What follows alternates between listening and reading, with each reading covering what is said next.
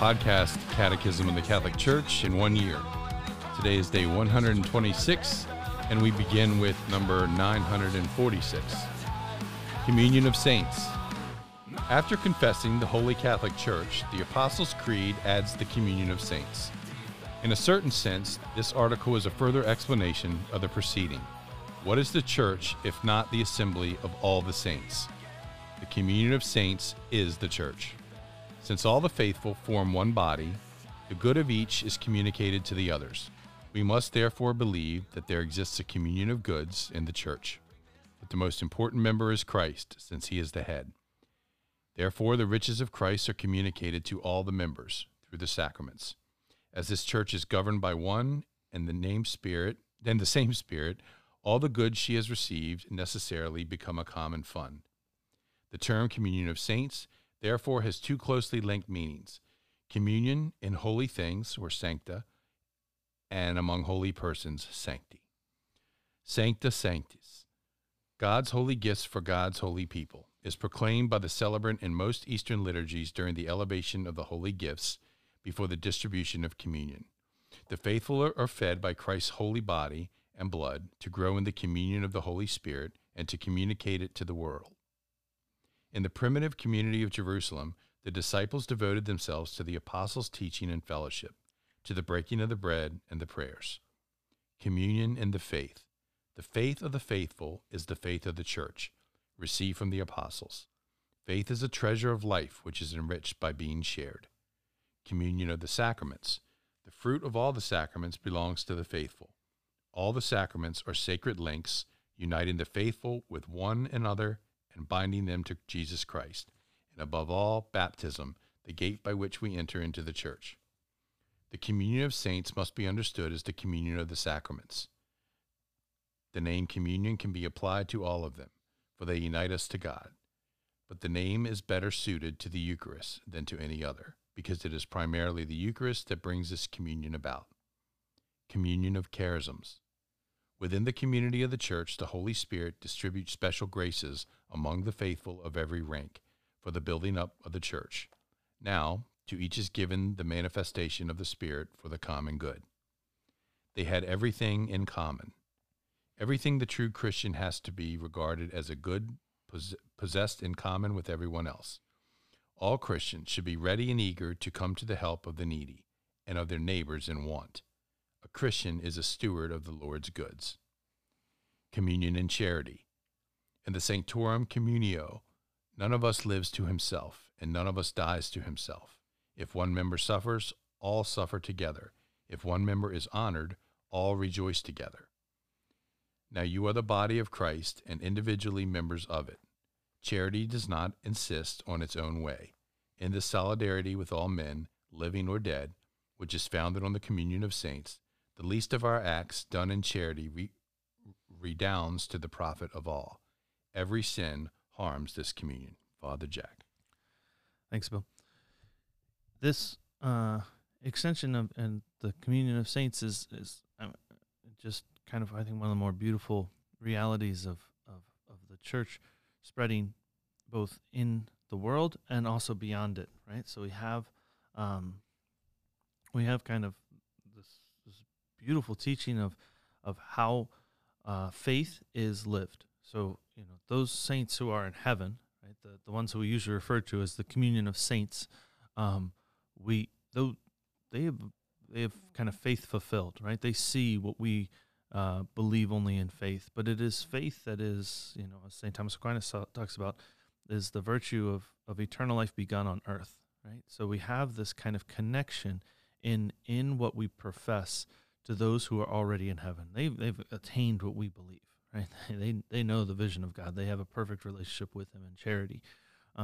But it is good to see how, the Catechism expounds upon what is actually shared. So the very different things that are given, right? So faith, the sacraments, the charisms, basically everything, and in charity. So, I'm struck whenever we talk about the Eucharist as a sign of communion, right? That it is both a physical and spiritual reality. It's one of kind of A lot of times, funerals are an occasion for everyone to gather, right? Whether Catholic or not Catholic, and it's always, almost always in the context of a mass. And so there's always that part during the distribution of communion where the priest has to say something about the fact of what we're about to do.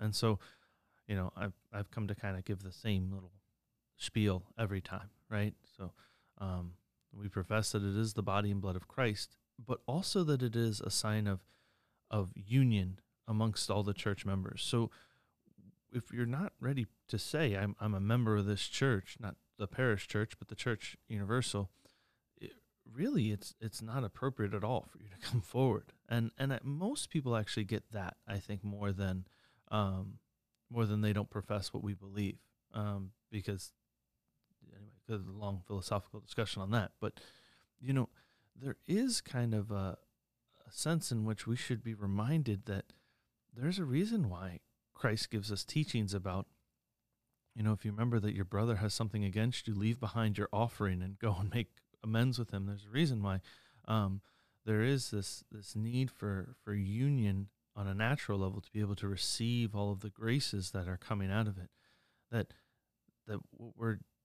And there's a reason why mortal sin holds us back from being able to receive the graces of communion, is because we've disconnected ourselves from the ones who have it, right? None of the saints in heaven professed a heresy, right? Or at least didn't, it's impossible because heresy is obstinate refusal. So they would, if they would have taken it back, but that's a different story.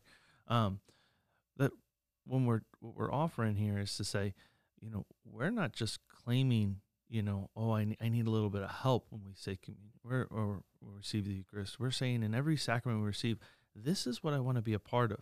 A church that extends into heaven, a church that has a life source directly from the King of Heaven. We want a life source that is fed not only by him but by all of his saints. When we're talking in these things, we're saying this isn't just about me anymore. That's why charity is so important. This last paragraph that we read is that we're not alone anymore.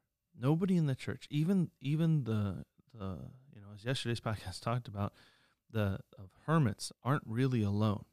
Everything they do is still for the good of the church. Everything that they, all of their suffering isn't just for their own sake and their own personal sanctification, but truly for that of the world. There's a reason. I remember when I was just coming into the faith anew in college, I remember kind of being explained the idea of kind of cloistered men and women religious, and I said, I just don't get it. I was like, I get religious life. I get, these mendicant orders, the Jesuits, the Franciscans, the Dominicans, they make sense to me. They're out there preaching the gospel. I said, I really just don't get monks.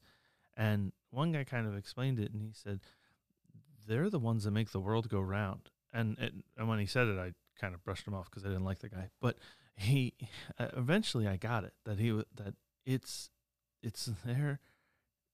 their work isn't just theirs. They enhance our lives in their perfection of charity.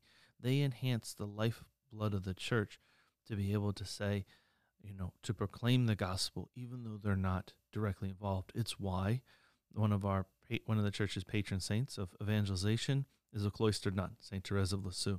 It's not a kind of nice teaching. It's exactly what we believe and how we act in our lives, is that the spiritual goods push along even those temporal things, that we are always united, we are always made one body in Christ. And so what we do echoes not only individually into eternity, but it truly echoes throughout the body of Christ. It is why we have to be so careful in our actions, is because nothing we do is our own anymore.